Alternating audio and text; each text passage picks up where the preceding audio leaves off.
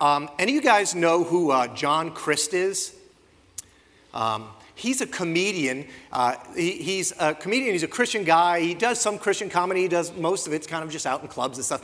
But he's also kind of caught on to the church bubble that many of us live in. If you're kind of a church person, you've been around the church for a long time. And he's been around the church for a long time. So he's kind of figured out some of the church bubble, and he pokes fun at it. He's got a lot of videos that have just gone completely viral. One of them is called, there's that HGTV show, House Hunters. My wife and my daughters love this show. It's on, literally it's on a loop in my house. Every time I come home, House Hunters is on. Well, he did something, he took the concept and he did a viral video called Church Hunters, and there's different episodes of Church Hunters, people looking for a church. So before we get going, check out episode 1 of Church Hunters.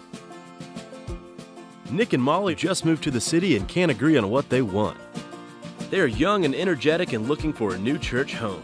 We'll take some personality tests, tour the sites, ask some questions, and based on taste, experience, and location, we'll find them the perfect congregation. I'm Corey Clark, and welcome to Church Hunters.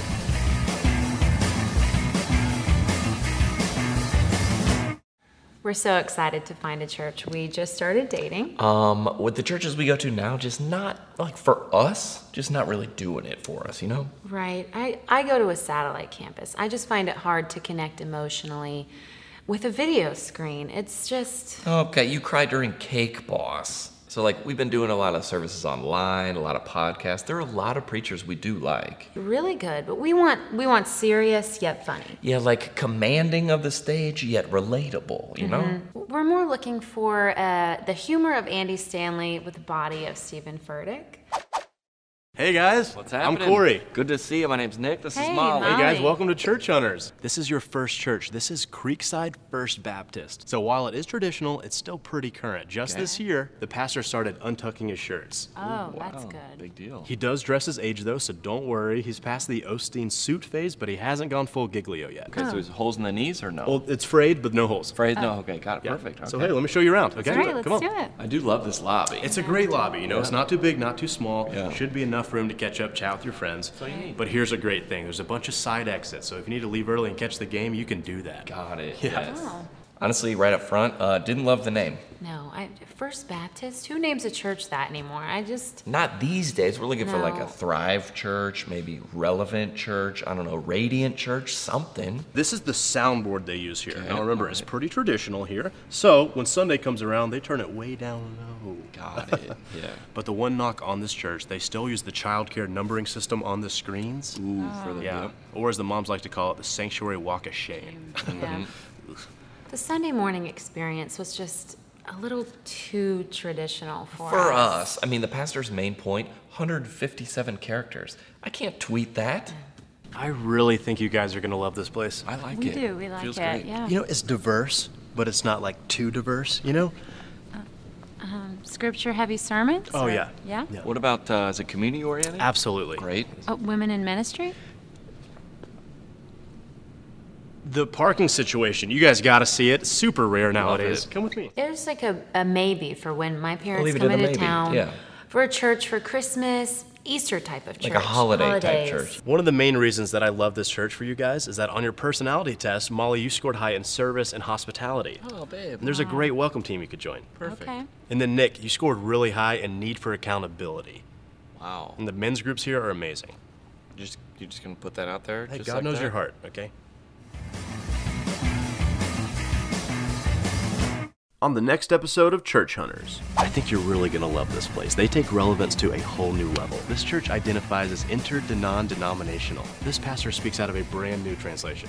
It's the Tumblr. Totally admit, first time I saw that video, I'm cracking up, right? Because there's an element where he's he gets a lot of stuff about us, and he's put out a bunch of, most of them are pretty funny and have gone viral. And so I'm in the church circle and I see these things and people send them to me and all the rest. And so I laugh at them. But then after a while, something about them started to bother me. And I couldn't quite put my finger on what it was until recently. And I can kind of, I can put my finger on it now, and it has to do with the attitude that underlies the humor in it. I don't want to be a killjoy here. I get it. They're funny. But walk with me through the attitude underlying the humor. You see this everywhere, right? He's using this attitude to poke fun at churches. We use it all the time, though, to poke fun at all kinds of things. Now, the attitude is nothing new. And we use it on politicians all the time. According to the internet, Aristotle said this: politicians, they have no leisure because they're always aiming at something beyond political life itself. Power and glory or happiness. Now that's kind of biting. It's not all that funny. And so what we've kind of taken to is taking that attitude and wrapping it in humor. So, for example, any lawyers in the room, raise your hand if you're a lawyer, right? I know some of you right now are not raising your hand, but, we use this attitude on lawyers all the time. Here's one that I saw the other day. A lawyer with his briefcase can still steal more than 100 men with guns. Eek.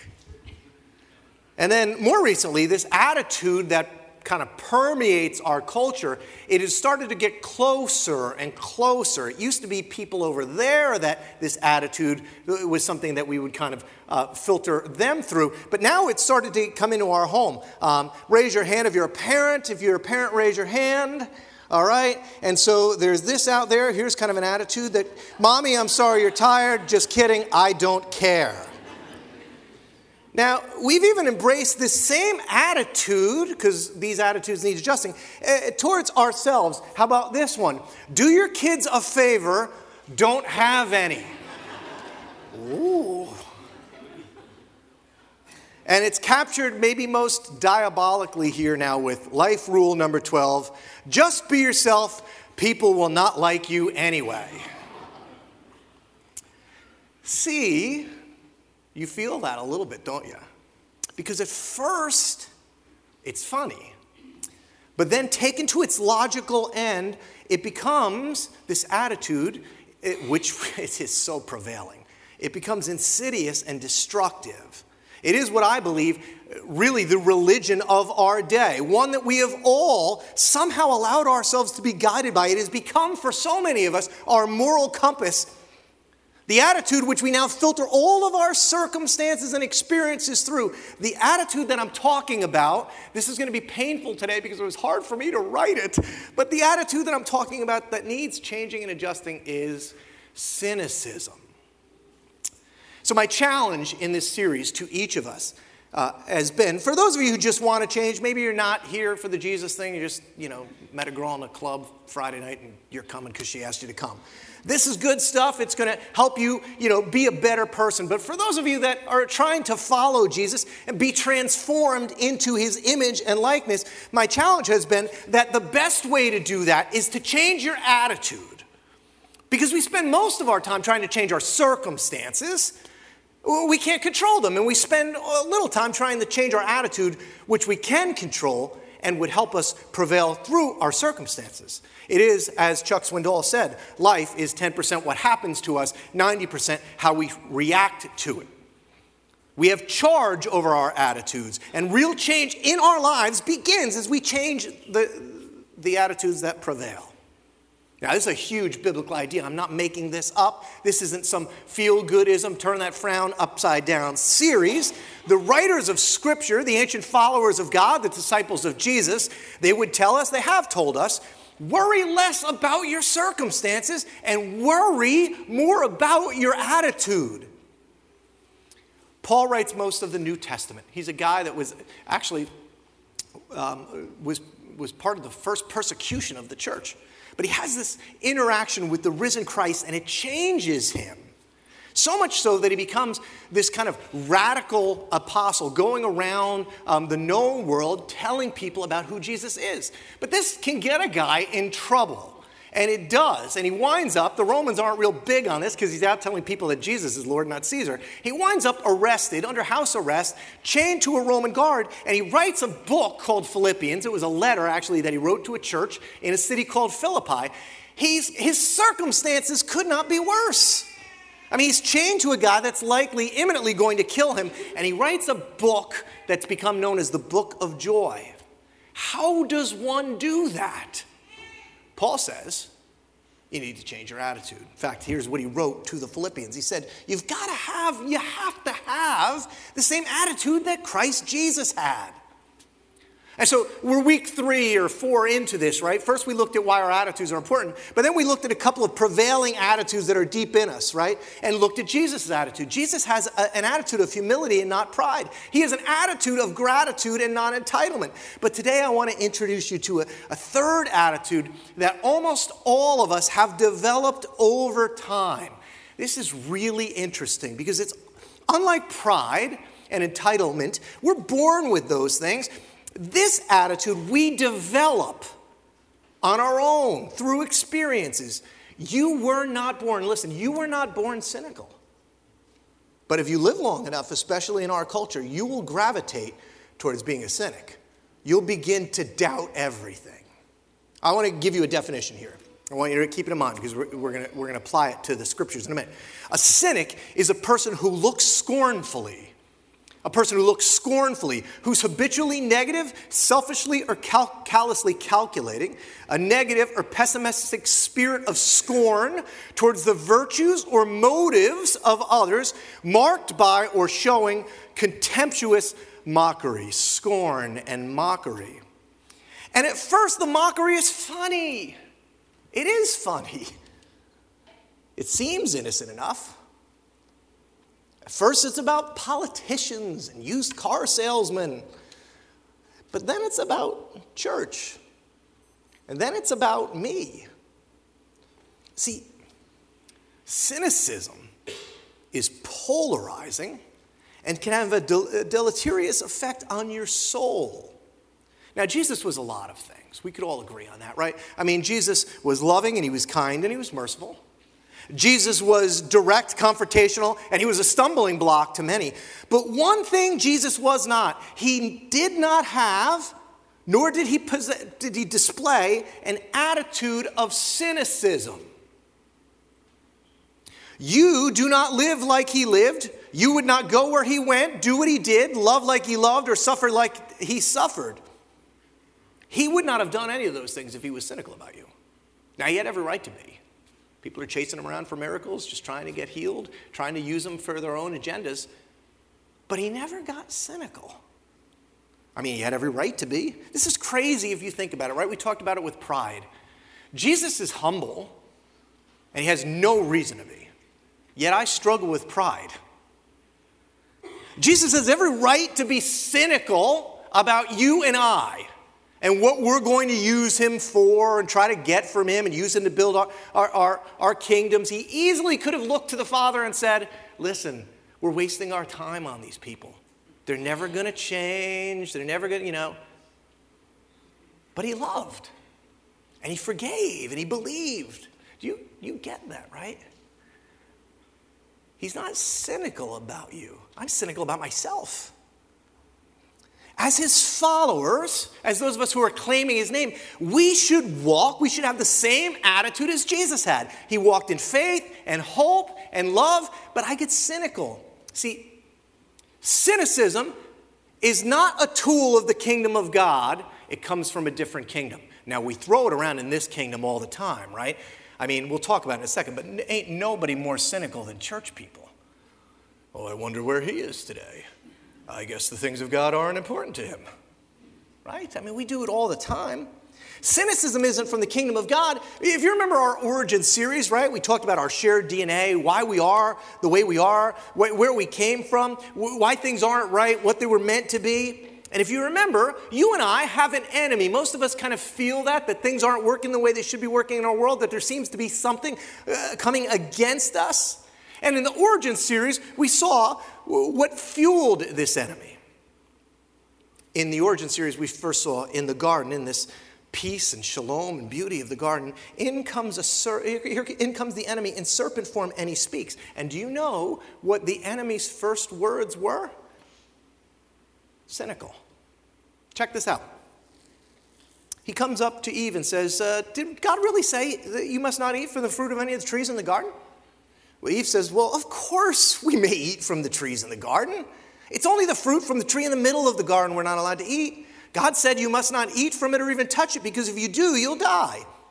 You won't die, the serpent replied to the woman. And so he lies to her. But do you know why she believes the lie? Check this out.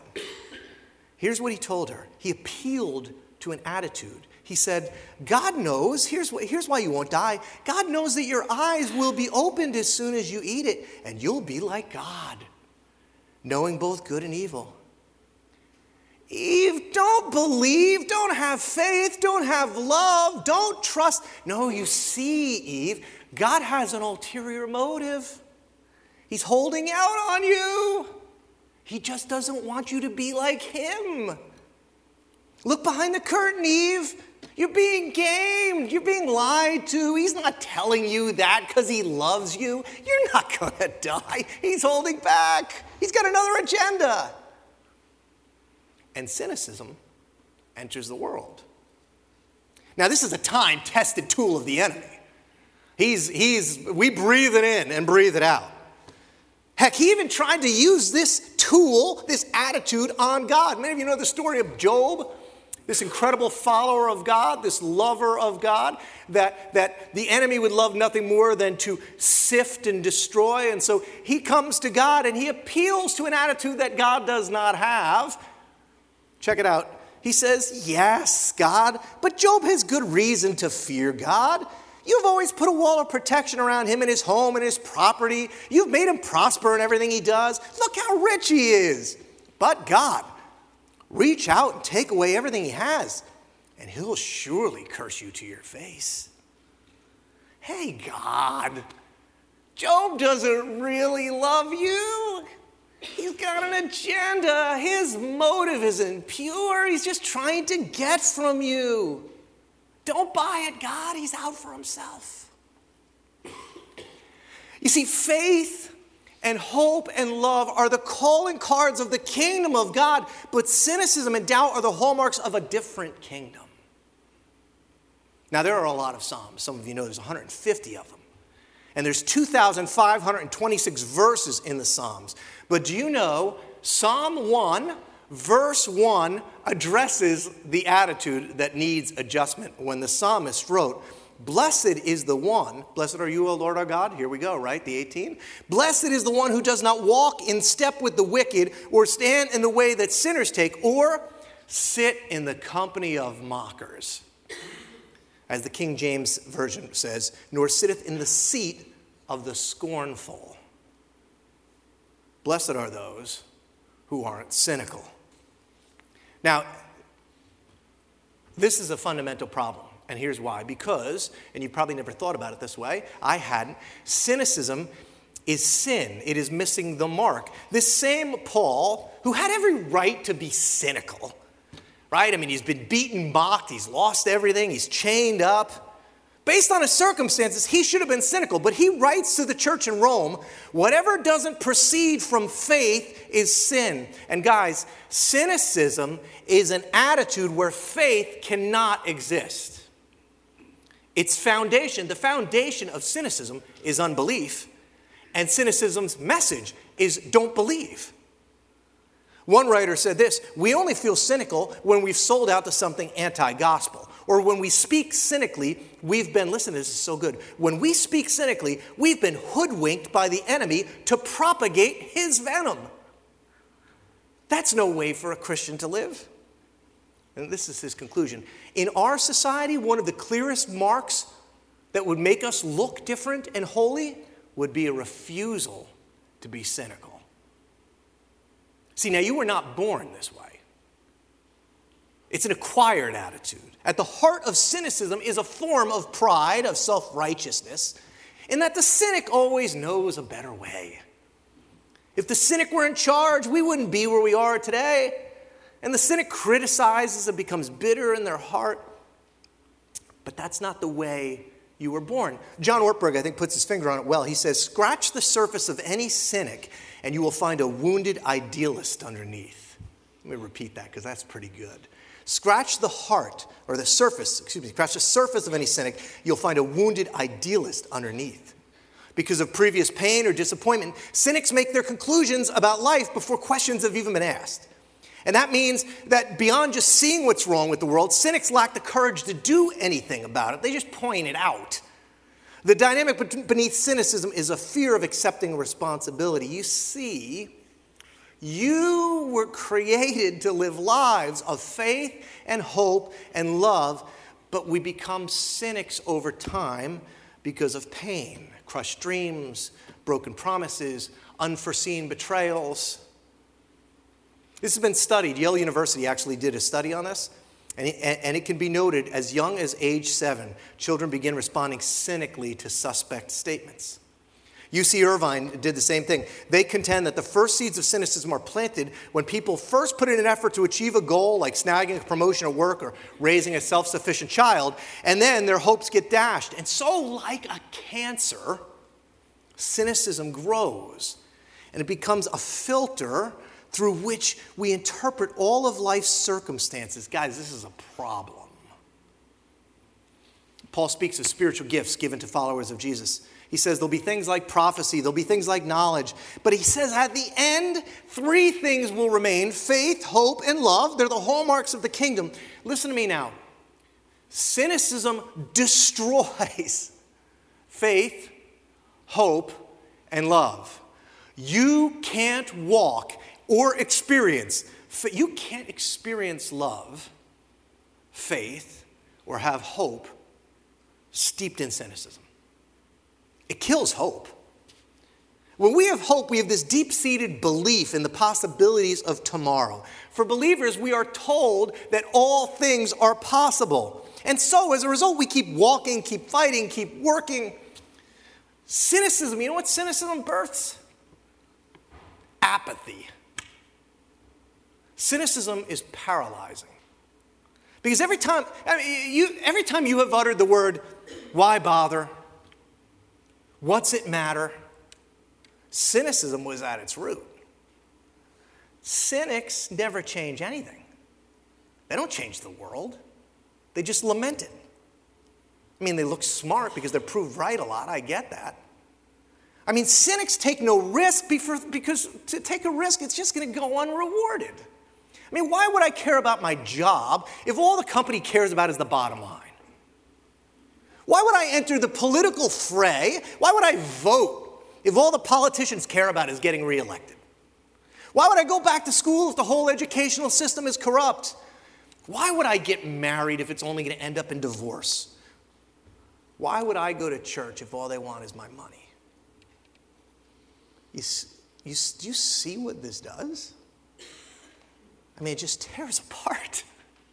It unwinds faith and hope and love. Cynics, I mean, they die internally. It destroys faith. Primary way you and I can interact with God, okay? As believers and followers of Jesus, we're given a great gift that most other faiths don't really buy. But we believe in a God who wants to interact with us personally, that desires a relationship with you. And the way that interaction goes on is through prayer. God desires this constant community with his people. The scriptures say, if you would abide in me, I'll abide in you. My life and love and power will flow through you. I'll give you a new life. And do you know what cynicism says? Why bother? Nothing's going to change. I mean, we've all been there, right? We've all prayed for things that haven't happened. Sometimes you start to get to the point where you start just becoming so cynical about prayer and our relationship with God. There's an element of, well, what? I mean, remember that job you prayed for that you didn't get? He's not listening. Remember you prayed for that guy you met, you gave him a number, you prayed, and he didn't call. See, God doesn't care about you. Remember you prayed for healing, you gathered the elders, and the healing didn't come. God's not interested. But that's cynicism. Those are lies. There's nothing further from the truth. Trusting in God permits us to see unanswered prayer as God's will, and that since he loves us and is for us, that even though we're not getting what we wanted or where we want to be, this is where he has us for now, and it's okay because he's for me. It's best for me. So we trust and walk, but cynicism says walk away. It destroys faith in God, but also in humanity, because cynicism, this one really is so true, cynicism kills love. I mean, if all we ever do is question each other's motives, how can we ever enjoy one another? Let alone love one another. I sat with a friend yesterday at my daughter's track meet, and he asked me what I was talking about today. I said, cynicism. And the two of us just got going on how cynical we each were, and how cynicism is just destroying everything. We just started unwinding it because it's unwinding us. Guys, let me be honest with you, right? Cynicism is the reason it has gotten to the point where we can't talk to each other anymore. Because we're so cynical about each other. I mean, you see it in all the political stuff on social media, right? I have a decent amount of friends on social media because I'm an upfront guy, right? And so I literally watch folks unfriend each other. I mean, if you're for the tax cut that went through, right? Well, if you're for it, that's because you're rich and only out for yourself. That's your motive. That's why you're for it. I mean, if you're against the tax cut, you're just lazy and want handouts. I wouldn't even bring up the president's name because we can't listen to each other. All we can do is impugn each other's motive. Everybody's got an ulterior motive. And you know what we do when we do this, church? We sit in the seat of the scoffer and the place of the mocker. It's bad enough when it happens out there, but when it happens in here, I mean, this John Crist stuff, it's funny. I get it, right? But cynicism is easy humor. Watch every late night comedian. Most of it is cynical. It's easy. It's picking low-hanging fruit, but it destroys faith and hope and love. I mean, you know, he went on about the pastor wearing ripped jeans, and it wasn't because that's what he was comfortable in. It was because that's how he was trying to look cool or reach, build his church. He went on about changing the name. Who would name it First Baptist? And their only name change. See, at the root is something that destroys faith and hope and love and trust, and we laugh at it. But over time, it has an impact. I mean, the church all the time, we impute ulterior motives, bad motives to everything. Well, I know why he's using that version of Scripture. Did you see what they put in the foyer? I know why they did that. It destroys churches. It destroys homes. It destroys marriages. I can't tell you, I do a lot of marriage counseling. I can't tell you how much of it is because at its core, that within marriages over time, because of pain, because of broken promises, over time, this cynicism builds up, this disbelief in each other. It builds to a point where it is impossible anymore to love. Nothing anymore can be believed or taken at face value. Everything is driven by some agenda or motive. Cynicism, man. It's like it eats us up and spits us out, and we're left with nothing, just sitting there, bitter. So what do we do? Because I've been trying to give you actual ways to work through this in this series. How do we replace cynicism with faith and hope and love? The first thing that you have to do, these are actual things, I want you to do them because some of them are going to be fun and some of them are going to be very painful. But I do think it will help you overcome cynicism and live and believe again. Cynicism does not allow you to live because it doesn't allow you to have faith, hope, or love. First thing you need to do is understand what a huge problem this is. So I want to introduce you to a little game we had at our house. It's called the Cynicism Jar. And so we actually did this. This is, you can make one of these yourself. It's not all that difficult, right? I'm not giving you anything that you can't do yourself. Go home, you make yourself a little cynicism jar. When we did it, we put it under the TV because that's where Dad spends a lot of his time. And so we stuck the cynicism jar. We had this little cup in there. Courtney, I was talking about it last night. I said, remember when we played that game? She said, yeah, you stopped it because you were going broke. which is true, actually. And so what happened is I started to realize I was really cynical. And it's not good, because I started looking for everybody's ulterior motives, and so then I started realizing I was passing it on to my kids. They were becoming cynical. I'm like, well, that's really an ugly attitude. You got it from me, so I got to break it. So here's the deal. We gave each other permission to call each other out on being cynical. If your relationship is not good, this is not a good game for you to play, okay? So let's start there. If you got a bad relationship, we'll move on to step 2 in this talk. But if you can stand each other, right, and you will permit each other to speak into each other's lives, what you would do is every time you said something cynical, somebody in the family could call out and go, cynical, because you started to learn, boy, this is really a problem for me. In fact, it was a problem for me. I remember John was getting ready to go off to work. He was going to be a stock trader, a derivatives trader in Manhattan at a big bank, and I sat him down on the couch and I said, John, let me explain this before you go. They're going to tell you that they're interested in you and your career. They're not interested in anything but money. In fact, John, you've got to watch out for yourself, because they're just going to use you and blah, blah, blah, and profit, and all the money's going to go to the bottom line. And Courtney and Caroline were around, and I said, well, I should probably have a good father-daughter talk with them. Girls, let me tell you something about boys.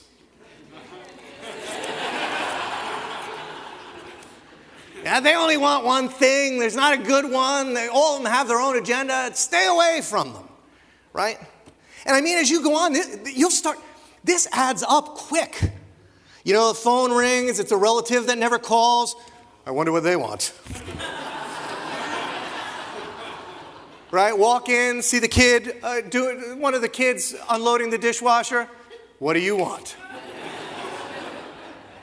Right? Watch the news, everything. There's agendas everywhere. I'm filling this thing up, man. If you want to go on a vacation, start this, right? By the end of the week, you might have a small vacation fund.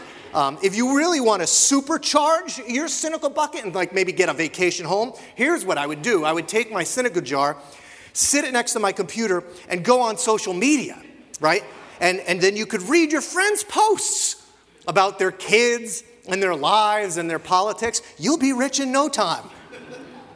This is a huge problem. And it's not just the things we express, okay? There are things that we don't express, but our brains are soaked in cynicism, imputing motives that never existed. And I learned physically painful lesson about this morning. We got in the car to come here. Me and the 2 girls were coming early. Joan was going to come a little bit later. And so we hopped in the car. It was going to be a good time. We were going to drive to church together. I pushed the button to start the car, and its car didn't start because my keys weren't in it. And my keys weren't in it because that unthinking person I married put them in her purse and took them in the house.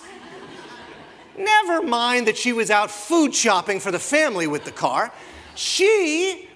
Her motive, what is she thinking? She knows I got to get up early. Why wouldn't she just put them back?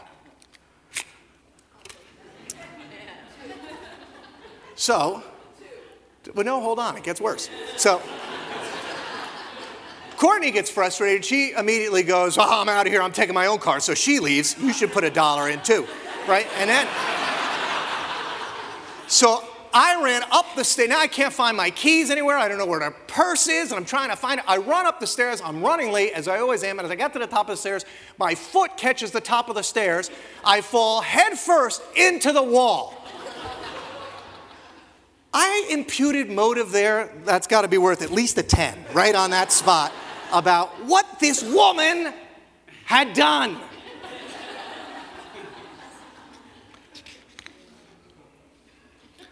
Cynicism jars. Step 1.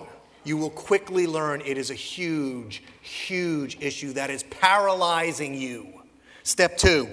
You got to begin to move forward in what Jesus described, to reacquire what he would describe as a childlike faith. If you want to live again, if you want to dream again, you got to start believing again in God first, and then in one another, giving others the benefit of the doubt. Now, I'm not just talking about just silly, just believe everything kind of mindset. That wasn't the attitude of Jesus. When my son was getting ready to go out into the world, I pulled him in. I said, hey, be careful out there, because they're all going to try to take advantage of you. Jesus pulled his disciples in when he was about to send them out, and he gave them less cynical advice. He says, look, I'm sending you out like sheep among wolves. Here's what I need you to be: as shrewd as snakes, but as innocent as doves. Because the overwhelming temptation when we're faced with any kind of evil is to become a wolf, cynical, to lose your sheep-like spirit. But Jesus says, no, don't do that. Be wary, but be warm. Be like a dove and a serpent. A childlike faith doesn't mean naive optimism. Jesus calls us to be wary, but to also be more confident in God, to combine a robust trust in the Good Shepherd with a vigilance about evil that exists in our own hearts and in others.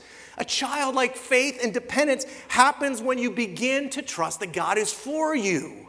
He's with you. He's acting on your behalf. That what he has for you is better. A childlike faith walks by faith and not sight. Cynicism will never let you do that. See, a childlike faith allows you to hope again in God and in one another. It allows you to stop imputing bad motives and searching for ulterior ones. Hope, have faith, love again. Your innocence has been stolen by cynicism. Pray like you believe it matters, because it does. Don't let cynicism destroy your faith, rob your future.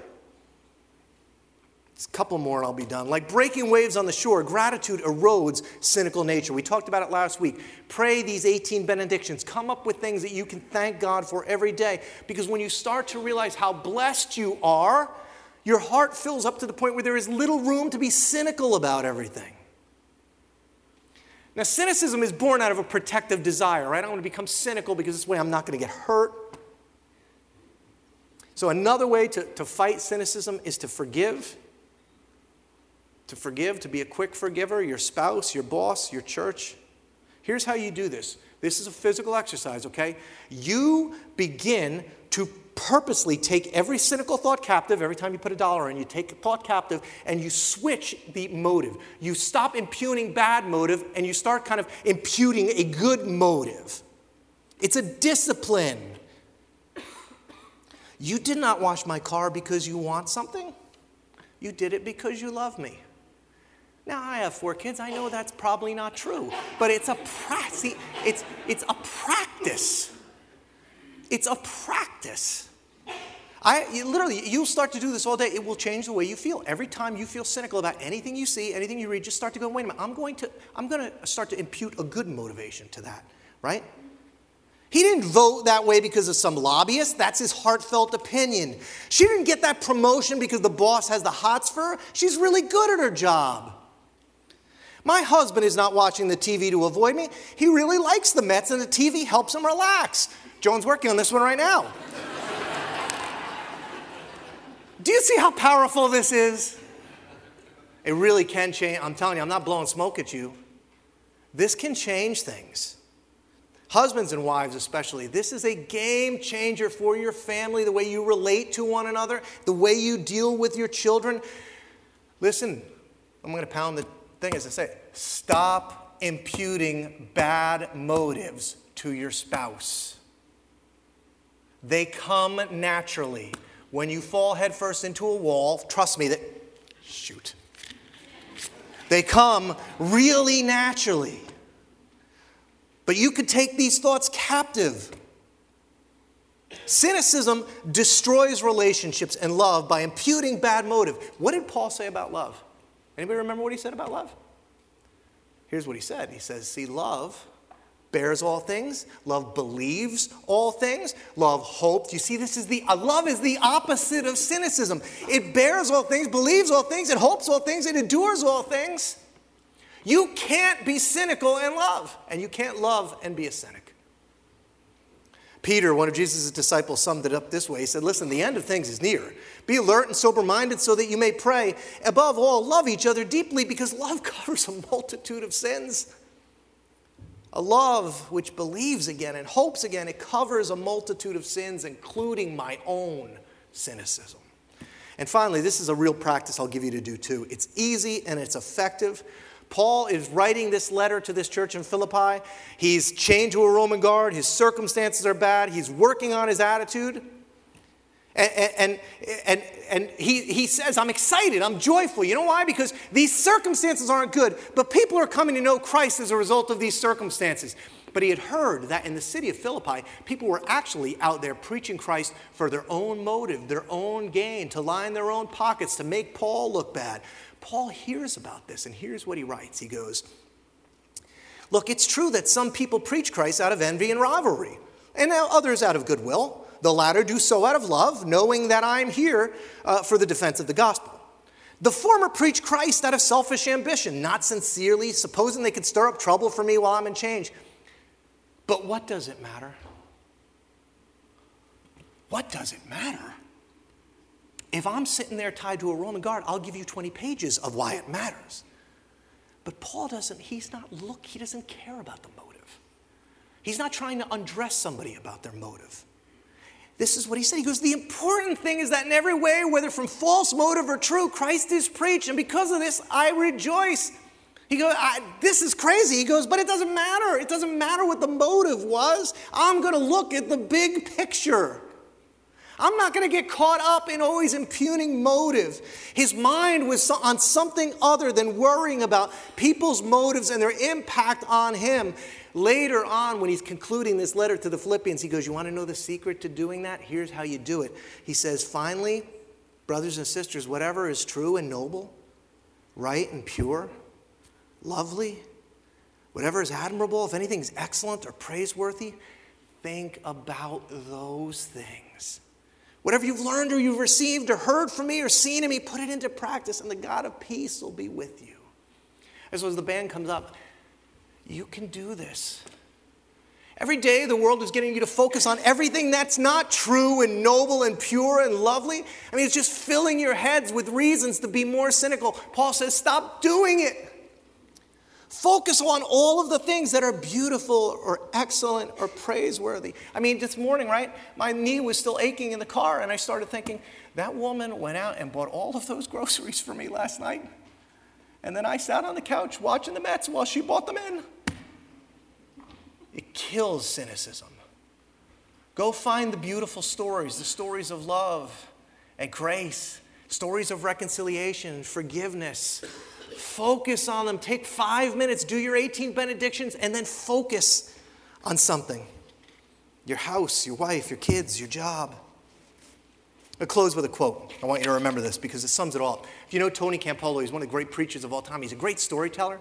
I said, man, Tony's going to have a great story on cynicism and hope. So I'm Googling it, and I can't find anything. It's kind of frustrating. But then I came across, because he's so good, I came across this summary statement.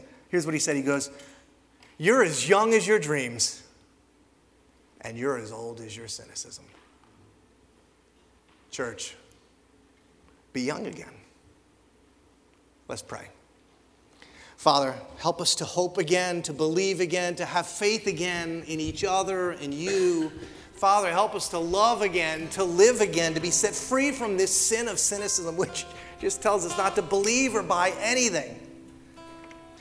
Lord, your word says that if we could push back the curtain of cynicism, if we could take out the filter of cynicism, if we could get off the seat of the mocker, that at the end, three things would remain.